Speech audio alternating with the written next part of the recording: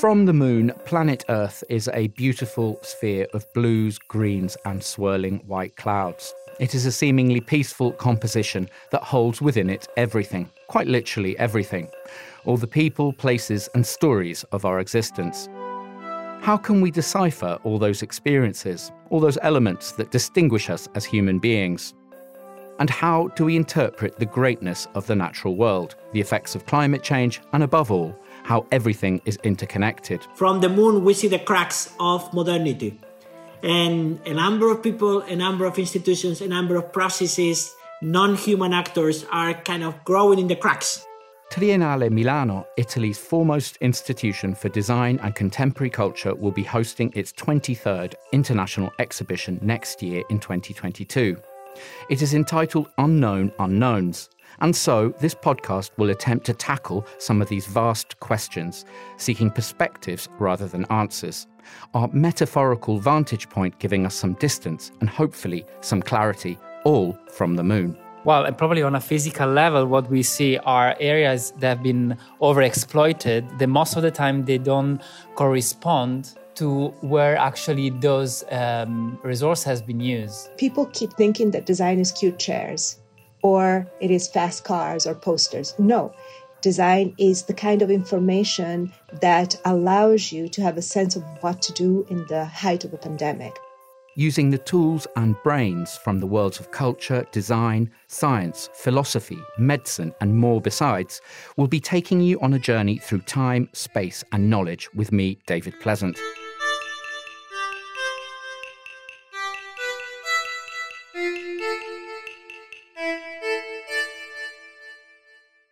On this episode 1 of From the Moon, we look down onto that planet we call home.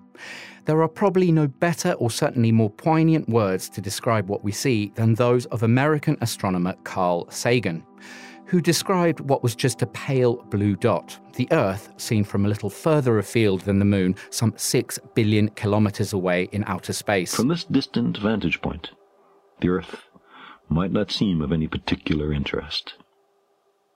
But for us, it's different. Consider again that dot. That's here.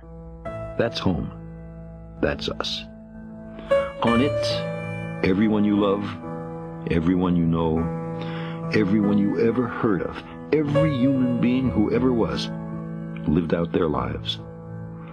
The aggregate of our joy and suffering, thousands of confident religions, ideologies, and economic doctrines, every hunter and forager, every hero and coward, every creator and destroyer of civilization. Poetically, Sagan describes a world filled with violence and war, and how, from this vantage, everything is truly put into perspective. Like it or not, for the moment, the Earth is where we make our stand. It has been said that astronomy is a humbling and character-building experience. There is perhaps no better demonstration of the folly of human conceits than this distant image of our tiny world. To me, it underscores our responsibility to deal more kindly with one another and to preserve and cherish the pale blue dot, the only home we've ever known. As beautiful as Carl Sagan's words are, those were written in 1994, and as well-intentioned they and many other voices to the same effect might be, the climate crisis is already turning into a catastrophe. Humans are at war with themselves, like they always have been, and the 2020 pandemic is proof, if any were needed, of the force of nature. It has also highlighted the many failings of our societies. So is it time to change the record? Planet Earth, or that pale blue dot, is astounding and humbling. But rather than stare and contemplate, how can we understand and act to make it better? On this first episode of From the Moon, I'm going to be speaking to a group of people, all of whom in various capacities act as curators. To curate, from the Latin cura, or to take care, is to look after culture in some way. A curator could also be interpreted as a keeper of culture. Quite a responsibility then, and often a politically problematic one at that. However, a curator could be a good person to help us begin to understand what we see from our position here on the moon. First up, we have Paola Antonelli, Senior Curator at the Museum of Modern Art in New York, where she is also R&D Director. Importantly for our journey on this episode, Paola was the curator of the 22nd Triennale, held all the way back in what seems to be prehistory now, 2019. Back then, she entitled the much-acclaimed exhibition Broken Nature, Design Takes on Human Survival. A lot might have happened since 2019, but to me, Paola and her curatorial approach seem more relevant than ever. Okay, well, if I could start. Yay! Let's go! Nice to see you, Paola. And I wanted to start with a question that really lets you tell us a little bit about yourself. Correct me if I've got you completely wrong, but it seems like throughout your career, you've kind of always looked at the world in its totality. So I feel like you're just about the perfect person to answer my question. You often avoid focusing on any kind of intrinsic quality or characteristic of a particular design or designer. In recent exhibitions, you've really kind of taken on global, massive design questions. Is that about right? Can you tell me about how you've come to take this approach to curating? That's about right indeed. Just like many other people, when I was 9, I wanted to become an astronaut. So I've always looked at things from afar. And when people ask me my idea of heaven, I always think that it's almost like Powers of 10, you know, the Eames's video that from 1968, in which you zoom in and out. So to me, heaven is curiosity satisfied. It's about having this remote control that lets you zoom in, not only in distance, but also in time. So it's this idea that you can really zoom in and out. But to make a long story short, it's beautiful to look at the interconnected systems that not only we have created as humans, but also that we have occupied, sometimes not in a very smart way. And I like large scale. I like big systems. So you kind of, it's a bit of a turn-off for you, delving into the particular aspects of one element of design. Is that something you're not appealed by? There are many different kinds of curators, many different kinds. And luckily, there are those that delve deeply into one topic, one designer. I am not that kind of curator. And yet, you're right, I really am not happy when I have to, and I do them because I must, monographic shows or monothematic shows. I feel really in my element when I can grab together many different objects and make exhibitions that are ideas supported by objects. So yes, you read me right. Good. So that kind of leads me to my next question. With this obvious skill that you have of looking at things globally, can you step into our imaginary studio on the moon, and we're looking down on planet Earth? What do you see from your curator's eye? Oh, you have no idea how many times I've been in that studio already in my life. I'm so comfortable there. It's not funny. What do I see? I see what others have seen before me. I see Earthrise, the Willem Anders picture from 1968. I see the blue marble from 1970. And then I see also the pale blue dot from Voyager. I see all these pictures of the Earth as finite, as not really distant, but just in perspective, right? And I see it as vulnerable indeed, but also I see it as more readable. That's the beauty of it. When you have perspective, you can read things better. At least you can grasp them. And from the studio on the moon, I can finally see the interconnectedness of the systems, those that are visible and those instead that are knowable. I see how racial injustice and social disparities and economic distress are connected to environmental issues. I see geographically the hotspots and the critical moments in our earthly day, in our earthly life. So it's really perspective what I have from there. Next in our lunar studio, we have Stefano Boeri, architect and president of the Triennale Milano. He is also a leading voice in environmental design in Europe, having put his attention to creating better cities in his native Italy and far beyond. So we're going to step into our imaginary studio here on the moon. And I just want to ask your very first impressions when we're looking down on planet Earth. How do you, as an architect and as an intellectual, really make sense of it? Well, I think we can never forget James Lovelock when he was started to conceptualize the idea of Gaia. He was studying. He was an astrophysicist, and he was studying how to go to Mars. And at a certain moment, he was, let's say, conceptually turning his gaze to our planet, and that's kind of a reverse gaze was really the beginning of the Gaia concept.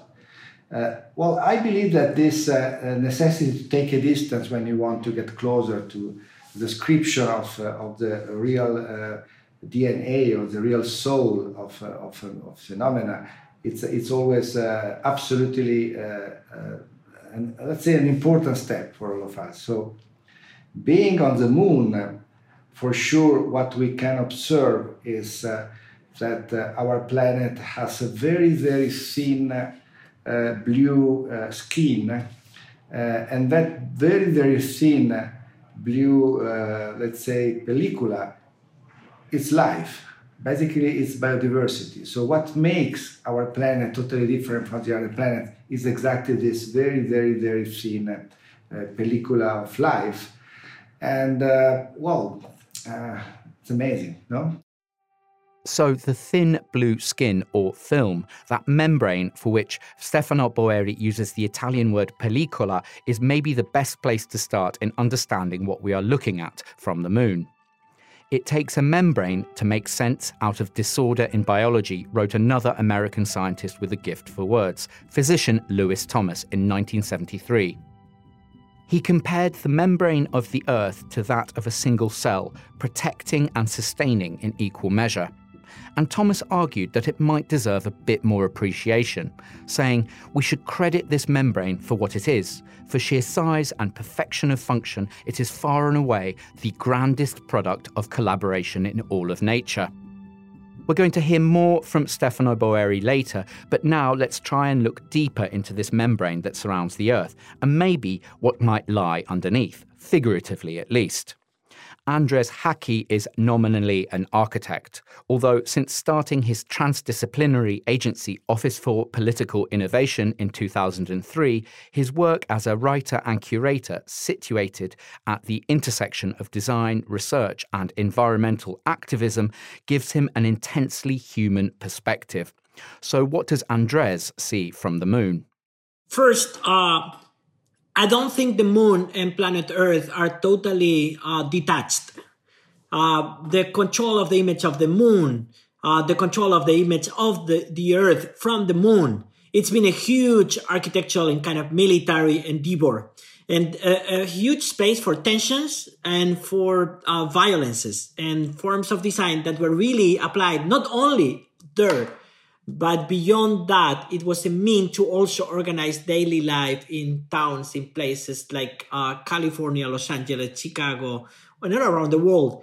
So basically, I think that the first very important view that we have is that world, that possibility of controlling the world in a centralized way through military, through domesticity, through many different political, technological, and artistic and architectural regimes is cracking. It's cracking in a clear way. From the moon, we see the cracks of modernity. We see how the Earth is basically the moment that modernity, colonialism, is sinking. And a number of people, a number of institutions, a number of processes, non-human actors are kind of growing in the cracks. And this new system that is emerging is probably a new arena where many exciting things could happen, but also where new forms of inequality, new political tensions are inhabiting and growing. So that's the cracks that we are basically being part of, and the cracks where our voice, our contribution, our action is so much needed. So that's, you're seeing cracks, you're seeing things falling apart. You're kind of referencing, I think, the crisis that we have seen in 2020. Did you say kind of a new system or a new order in many ways that we're seeing maybe emerging? And many tensions there. Yeah, I think that this year, 2020, is shown in a very clear way how many of the main ideologies and I would say techno-social systems our life is being regulated by, they clearly are failing. We saw the colonial system based on exploitation of a big part of the world to channel wealth and capacities to a tiny part of humanity as something that is really no longer something that could even be sustained. The amount of violence that is needed to keep it going, as much as it was deployed in the past, is really basically no longer something that not even through military forces can be sustained. I think that the way that the resources of the earth have been, or the basically non-human presences as entities in the world have been mobilized as resources for that culture of exploitation, it's really no longer possible, and we have very clear evidences of that. And here Andres Haki helps us to explore a central theme. If we look back again to 2019, many curators around the world were attempting to broach or react to the so-called Anthropocene era, the proposition pointing to the most recent time in Earth's history when human activity started to have a significant impact on the planet's climate and ecosystems. We'll keep coming back to the philosophy and science of the Anthropocene in this series, but crucially here, Andres seems to be saying that human-to-human aggression has been overlooked, and the COVID-19 pandemic is highlighting this. At the same time, we see that this notion of anthropocentrism, the anthropo, like Rosi Braidotti would say, of the anthropocentrism is a very tiny part of humanity. So it's also this violence of humanity to humans, to fellow humans that are also being exploited. We see that happening all around the world in many different forms of manifestation, from people dying in the ocean, in the sea, in the Mediterranean Sea, trying to escape their poverty, to basically the way borders are being militarized progressively more and more. And this is only a tiny part of a number of crises that are manifested throughout the world, and the virus is not really an exception on that. Is the result of fundamental transformation in the environment, colonizations of the environment that are then turning humanity very vulnerable through inequality, also with a very unequal distribution of vulnerability that we've seen in people staying at home while other fellow humans were basically accumulating a big part of the exposition to the disease, but to bring food for those privileged that could stay, like me, for instance, could stay at home. All this is showing also the collapse of hospitals in all around Europe as also an evidence of the taxation system that was based on tax evasion and tax havens, and the collapse of the kind of system that was supposed to provide solidarity, and it's contributing to the making of inequality. The music you're hearing is from a short film Andres made with curator Ivan Munera entitled The Transscalar Architecture of COVID-19, made in 2020 and composed by Jorge Lopez Conde, with the special contribution of Clarice Jensen and her piece Metastable from her album The Experience of Repetition as Death. We'll hear more on that in the next episode. So all this, when you put it together, you see that exploitation, colonization, anthropocentrism, exploitation of humans by fellow humans, It's all the economies of privileged tax evaders. It's all adding to a system that doesn't work anymore. And it's, not working for anyone, not even for those privileged. Architect, writer and environmental campaigner Andres Haki there, starkly highlighting some of the systemic failures that he sees affecting the way we humans live on planet Earth today. So far from a peaceful vision, we are quickly discovering that the world's problems run deep. What is the role of activism and how can it make a difference? Let's go back to Paola Antonelli at MoMA. I wanted to go back to what you seem to focus on as a curator. There's a kind of sense of urgency in a lot of your projects. There's this kind of imperative need to investigate and to spread the word in many respects. And also there's this kind of sense of this catastrophe or this impending disaster in some way. And that's illustrated perfectly with your latest adventure, the Design Emergency platform, which you launched with writer and campaigner Alice Rawsthorne. I wanted to know how you strike that balance between giving activism and good practice a platform and also perhaps creating or contributing to some sort of fatigue that some people might have, some part of the audience. If we have had this message about climate change for decades now, and it says just as much about the powers that be than the audience itself, that really we're still talking about the same message. So can you tell me about that balance between the activist and what you're trying to do in a balanced way? I think that Alice will love being considered a campaigner, and indeed we are. Well, let me start with the beginning of your question and the premise, the catastrophe part. Catastrophe, and I'm going to be a nagging Italian here, the actual term comes from Greek, and it means like upheaval, so it's about change. It's not necessarily doom, it's change. And that's really what design is about, helping people deal with change. Change might be that we become extinct, or it might just be that there's like a shortage of oil, of crude oil. So design always helps us deal with change. That said, you're talking about fatigue. The environmental crisis is very real.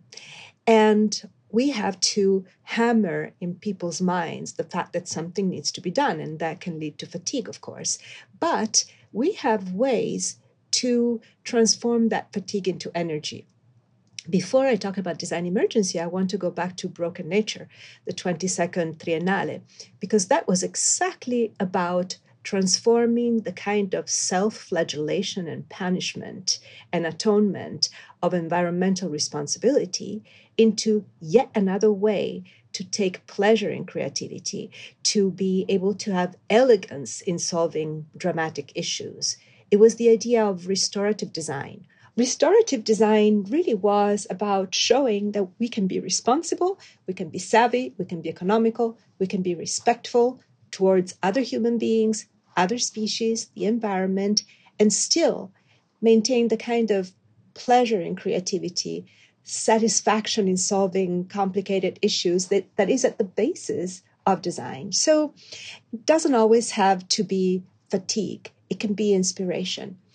And after Broken Nature comes Design Emergency, of course, and Design Emergency is a fantastic project that Alice and I started in April at the height of the lockdown of the pandemic. She had already been writing in her great Instagram feed about design in a pandemic. We decided to take our power and our platforms and actually start interviewing the people that had great responses in the pandemic, great design responses. Sometimes they were professional designers. Other times they were accidental designers like anesthesiologists. But what we want to do is to show to as wide an audience as possible the power and potential of design. People keep thinking that design is cute chairs or it is fast cars or posters. No. Design is the kind of information that allows you to have a sense of what to do in the height of a pandemic. Design is a way to highlight potential paths to an actual effective distribution of vaccine. It's really about power as citizens. And that's why Alice and I are such activists and passionate activists in spreading the word about design. Design curator Paola Antonelli there, and before that, architect Andres Hacchi, sharing with us some of the very urgent tasks they see at hand in facing some of the world's many environmental and societal problems. So far, we're getting some very clear insights on the state of the planet from our vantage here on the Moon. There's a huge amount that we can see or at least interpret immediately, but what of the unknown, things we can't even predict or be alarmed by? Those things outside our consciousness. Unknown Unknowns is the title of the 23rd Triennale, which will take place next year. Stefano Boeri told me a little bit about how this came about and how it was mainly as a result of a dialogue with Ercilia Vaudo from the European Space Agency. Well, we were talking about the unknown. So let's say, we were...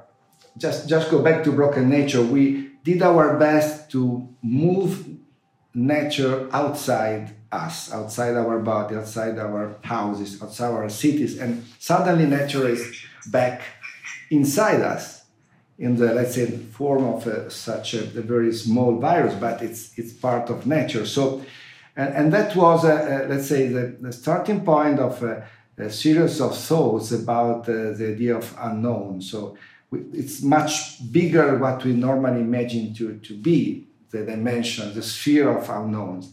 And Ercilia was trying to say, we know basically on the 5% of the universe.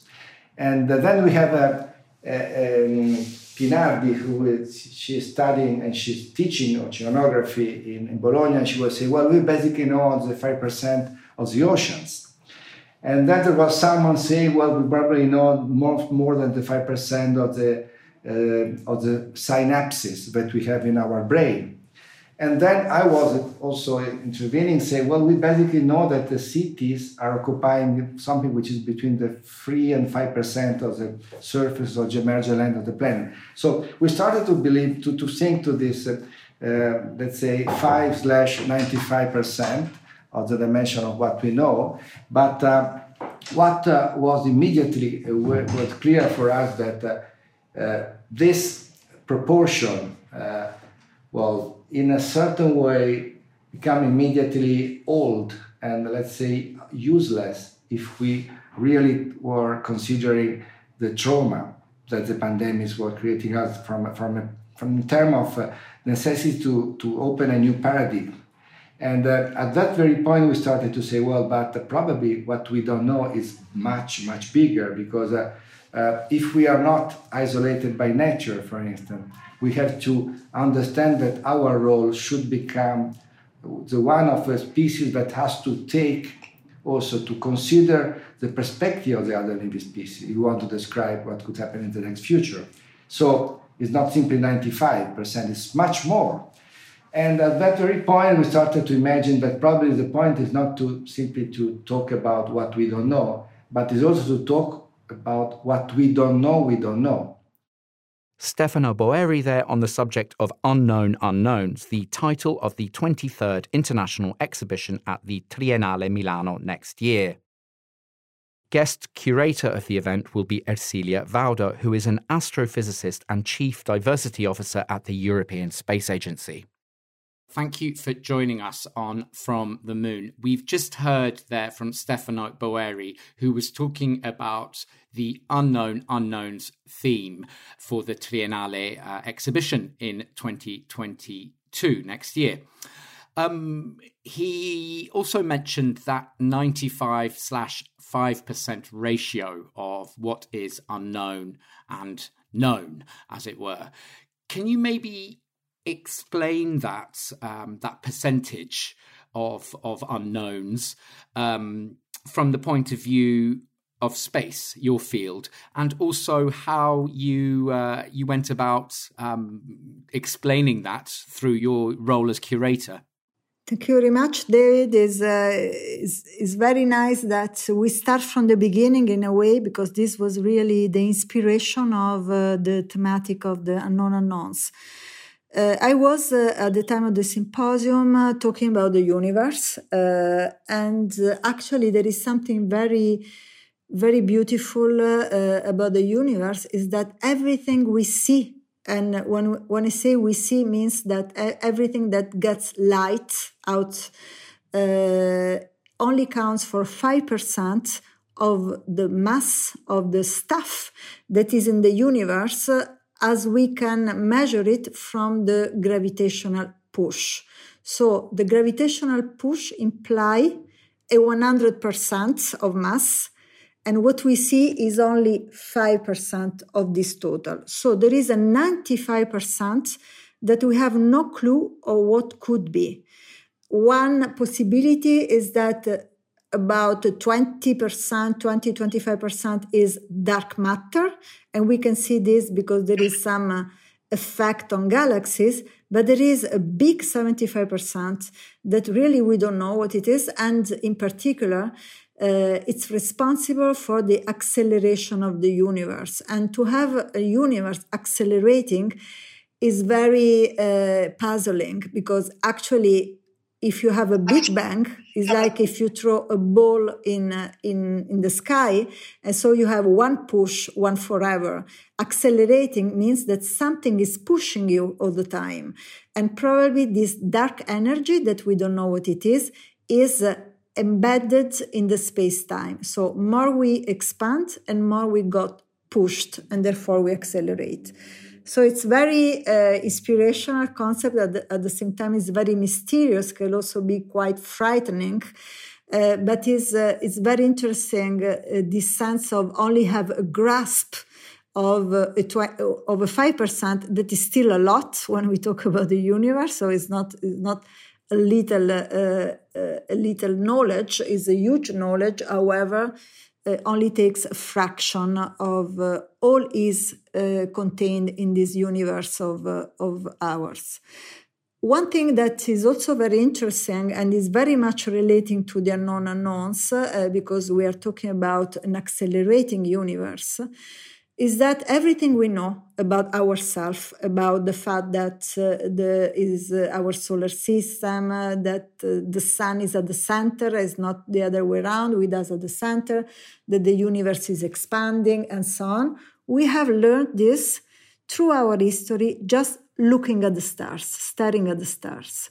But there will be one day, because the universe is accelerating and expanding in an accelerated way, there will be one day where the sky will be completely dark. The galaxy will stay the same, but let's say our neighbors' galaxies will be so far away that we will not see anything. So things that we know today, for instance, pictures of the Andromeda galaxies or all other beautiful galaxies around us, will be just a dark, black backstage. So what we will believe at that time, that there were galaxies, that there were stars. So in a way, what we know today can again be unknown in the future. Celia, you mentioned exploration there, and this kind of the way in which that might actually be changing, or we should view exploration in a different way, let's say, maybe not so focused on us and our understanding and our knowledge, be more imaginative, perhaps. But can you perhaps tell us about the practicalities of space exploration as it currently stands, with your knowledge at the European Space Agency? We say at the European Space Agency, once explorers, always explorers. I think, again, we have this tension. We want to reach out to something bigger than us. The origin of the word desire comes from the Latin desidera esse, be far from the stars. So I think we all have in us this tension to join, to go for something that is bigger than us, to go towards the stars. And this is something that it has probably been part of our humanity since the beginning. And now we see that is taking a new direction. Why we explore for the sake of exploring is something that will not be satisfying after a while. We explore because we have big questions to answer. For instance, this year will be a year very intense with respect to activity on Mars. Many rovers and missions and new countries also getting close to Mars. So there will be the first mission beyond the moon from the Chinese. There will be the first mission to Mars from an Arab country like the Emirates. So you see there is an activity, and this activity is related to the fact that Mars is not so far away, so 6-8 months and you are there, but it's also the best place for us to start understanding the origin and the distribution of life throughout the universe. Are we alone? We have seen thousands of planets orbiting other stars. There are millions of them. We know there are millions of them. We will never be able to visit them with the technology, that foreseeable technology, but we know that on Mars it was a very similar climate that we had on Earth. Mars was once full of water, was warmer, had a thicker atmosphere, and was offering a potential habitable environment. So we want to know more, we want to search for life, we want to understand better also our planets and be able to protect it. It's clear that one of the aspects that is linked to exploration is really to get a new narrative and a more inclusive narrative. It cannot be only, as it was in the past, a matter of race, a matter of conquering, a matter of technological push, which is a very narrow narrative and is not appealing to humanity. So the narrative now is much larger. You reminded me there, just as a final note, quite a lot of our guests on the show, and one or two women as well, have said that when they wanted to grow up as children, they wanted to be an astronaut. And I wanted to know a little bit about what got you into astrophysics as a girl. Probably like science in general, it is an area dominated by men. So what was your particular path, just to end? Okay, first of all, let me tell you that I had the privilege, I had two privileges actually in my childhood. The first is I grew up on a small town on the sea. So the relation with nature was very, very strong. And I think the relation with nature is something that supports very much in young children the ability and also the willingness to ask questions and strive for answers. So the other thing that I had my mother that was a scientist, and my mother was a chemist, yes, with a degree in chemistry and biology, but she had a huge passion for science and to encourage me and my brothers to get into science since we were kids. So I have been really growing up in an environment valuing science again as the pleasure of the curiosity and discover. Then when I had to decide, I could have done literature. I loved poetry, I loved literature, but I was feeling that to study physics would me taken my center of gravity out of myself and put it in a dimension distant of myself, part of this silent, dark universe where I am nothing, but I'm still be able to understand all this. And this gave me a big sense of empowerment and a big sense of freedom. That was Ercilia Vaudo, curator of the 23rd Triennale entitled Unknown Unknowns, taking place next year. So, as Ercilia mentioned, the narrative in which we view and explore space is set to change. Focusing back to Earth, but still very much on this theme of narration, our next guest in our Moon studio is American curator and writer Legacy Russell. She has occupied roles at the Studio Museum Harlem, as well as the MoMA, Whitney and Brooklyn museums. In 2012, she coined the term glitch feminism, which, as Legacy has defined, embodies an error as a disruption to the gender binary. It is, she says, a resistance to the normative. So a curator's responsibility is thinking about a way not to alienate audiences or the public from its own history. And it is very much so an obligation of a curator through and beyond the institution to think critically about a way of doing that responsibly. Most particularly, I do think that this comes back to the sort of wider arc of what museums intend to do and what those histories look like. And, you know, as a Black person and as a queer identifying person and as a female identifying person, it is very much so something that is complicated when we think about what it means to be at the intersection of those identities and working in curatorial practice, because so much of what curating is has actually been sort of built around a certain type of exploitation of those identities. So, you know, exploitation, alienation, perhaps, is the best way to put it.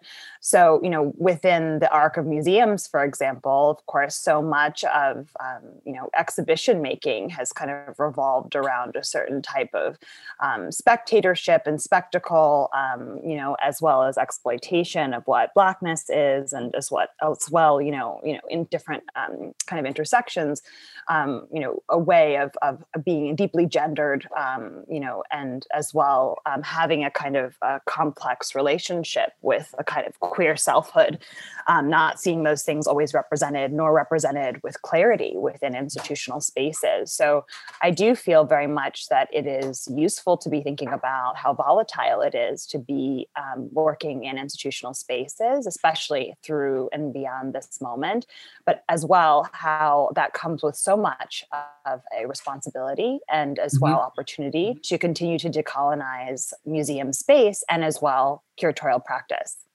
Right. And that kind of leads me to my, I want to look at your book that came out this year, Glitch Feminism, a Manifesto. It is exactly that, a manifesto, but it also struck me how it could, there's a kind of curatorial side to it. It's almost like an exhibition in itself somehow. And maybe that's the way that you operate, the way you put things together as a curator and writer. But I wanted to know how the book came about, its genesis, how it began. I know it was a process over a few years with various conversations and research that you had been doing. And also I wanted to kind of look at what you see as its potential trajectory. Would you see aspiring curators, maybe specifically women, queer people, people of color, would you maybe envisage that they would use this book as a toolbox of sorts, or is that too simplistic? I actually don't think it's too simplistic. This question comes at a great moment because just this morning, I started my day reading a beautiful letter that I got in the mail from an incredible young artist who had decided to reach out to me, wrote me and asked for my address. And I provided my address to this young artist because, I follow their work on Instagram and have, seen their practice kind of continue to unfold over some years of time. And I received this beautiful letter. And in the letter, they spoke to me about how they did feel that this book had been a toolbox for them, allowed them perhaps to see themselves newly and differently, and that was something that gave them a different type of grounding within their understanding of their own gender and their journeying within it. So, it was a great way to start the day because it's a reminder of why it is that this work is meaningful and as well gives me, the drive to kind of get out of bed in the morning. But also too, it kind of goes back to the root of where this research began. And it, did not begin to become a book. It began, at home at night on the internet. And I think that that's very apt given the subject that it addresses, which, looks at the ways that digital space, is being used to collectivize and build community, but as well to engage as a material across the contemporary art discourse and an art historical one at that. Legacy Russell's book Glitch Feminism, which was published in 2020 by Verso, is, as mentioned, a manifesto. But also within it are elements of the autobiographical. Its introduction charts her childhood and growing up in a New York rapidly gentrifying around her. That reality came with the parallel presence of the internet, leading her to deeply examine what, to her, was an intertwined duality. The internet as a liberating space does not and should not be in conflict with notions of IRL, the acronym for in real life. In this way, glitch feminism has been called a manifesto for a politics of refusing the status quo. So the glitch, this technical error, and something we have learnt to ignore or moreover to fix, is something that can be embraced. In the same way as Andres Haki spoke of the cracks in the world to be filled earlier on, Legacy sees errors and mistakes, glitches, as a way to open up more space for dialogue. The glitch becoming is a process, a consensual diaspora toward multiplicity that arms us as a tool, carries us as device, sustains us as technology, allowing us to persist, survive, and stay alive. So, get glitched, become your avatar, and stay cosmic. So glitch feminism could be a new way to interpret the mesmerizing and often alienating digital overload that the world seems to be experiencing. The internet is a crazy place, but we cannot simply categorize it in its own separate sphere. Hi, people dress like this during the day, or is it strictly just at night? You're born naked and the rest is drag, you know? My hope was that there would be someone out there who would see themselves in it. And so I think it has been this kind of incredible journey and quite frankly, quite a gift. Because what it has meant is that, you know, through these discussions that began at such a small and intimate scale, that, you know, really this has been a kind of collective practice. And it's been one that has come exactly through, you know, as you said, you know, much discourse, dialogue over years of time. And for that has allowed me to continue to deepen in those relationships and really spend, you know, a lot of time thinking about how these artists as a kind of generation should be celebrated. Looking down at planet Earth, thinking about what it is, you know, what is real, quote unquote, is a sort of as a troubling concept when we think about the digital, and as well the ways in which we create binaries within digital thought and practice, separating online space from what we understand as IRL or real life, if only because of the fact that it suggests that everything that happens on the internet is fantasy based or actually does not have real life, quote unquote, consequences. And you don't like to use, sorry to interrupt, but you actually kind of object to the use of IRL in real life. Yeah. So I err on the side in terms of my own thinking and methodology of, you know, thinking through the lens of digital dualism, which is a term that was coined by Nathan Jurgensen. And, you know, thinking very much so about this idea of AFK, which is away from keyboard, allows us perhaps to hold ourselves accountably in a different way. And to see what our responsibility is to kind of recognizing the loop between our screens and the things happening away from our screens, that our screens actually don't mediate the world, but rather as well reflect the world as it currently stands. And so, you know, similarly to thinking about the ways in which over this past, you know, year, this incredible, you know, heartbreaking, challenging, amazing, you know, quite frankly, baffling year, that this has been an incredible moment to be thinking about the fact that we are occupying different types of spaces and doing those things with strategy. And that, you know, just as we are out in the street and we are protesting and we are collectivizing and we are organizing, that those same things are happening in digital space, and that actually that those two different types of spaces are in equal support of one another. And now very much so, inextricably intertwined. Curator and author of Glitch Feminism, Legacy Russell there. Back to the world of design next with rising star duo Forma Fantasma, formed from Amsterdam-based Italian designers Andrea Trimarchi and Simone Faresin. theorists and educators, they also run a commercial and increasingly successful design studio. They began, like all our guests, by looking down at planet Earth from the moon. Well, there's several things that we see. I think that the first one is design as a discipline that have been extremely important for shaping the way we live, but also overlooking a lot of its responsibilities in terms of the ecological implications of design. And I think that's definitely the first things we see, but also the transformation of the discipline in a form of styling that is fulfilling not only the necessities of users, but also simple their desires, and also the focus of design exclusively to the needs of only a few users on the planet, which are human users. While if we look at who inhabits the planet, then suddenly, as designers, we should also start thinking about the needs of other than human creatures. Well, and probably on a physical level, what we see are areas that have been overexploited. That most of the time they don't correspond to where actually those resources has been used.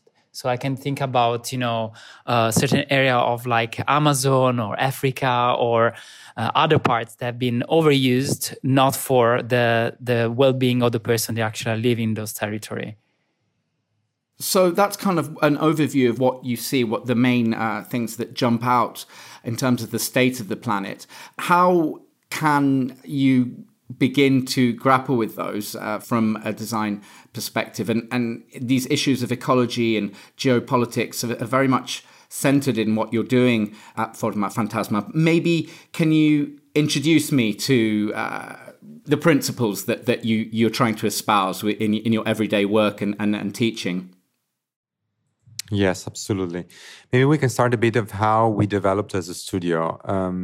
I think when we started working since the beginning, we were seeing design as an extremely relevant discipline because it sits in the middle of a lot of other aspects of life and other disciplines. And I'm thinking about economy, in a way, anthropology, social development, culture, and so on. And this is what we have always been fascinated by design.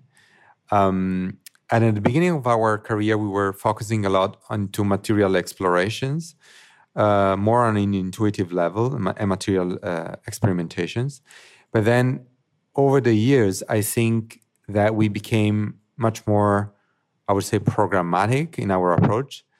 And especially with our latest works, such as Aura Streams and Cambio, the exhibition at Serpentine, we have been exploring not only in which way design can fulfill necessities of different users, but also the infrastructure upon which design perform. And I'm referring materials extractions, distributions, recycling processes, because only with the development of a more holistic perspective of the implications of design at large, we can possibly, as designers, create relevant works. I think that basically it is a responsibility for designers, I think, nowadays, and it's possible to avoid that, to see also the ecological implications of design and specifically of industrial design, which we acknowledge its relevance, but we also want to acknowledge how it contributed to creating an unlivable planet. So it is a real struggle, the one we are facing now as designers, that we also do not operate only on we do not operate at an academic level. We are a studio which is self-sufficient economically, that has to make a living and also wants to face these questions. And that's, of course, a struggle, but it's also what we think makes our work relevant, that it's, it works in an in-between scenario. Yeah, and that's also what we want to do more and more, like try to bridge, the more research side of our practice with actually the commercial one.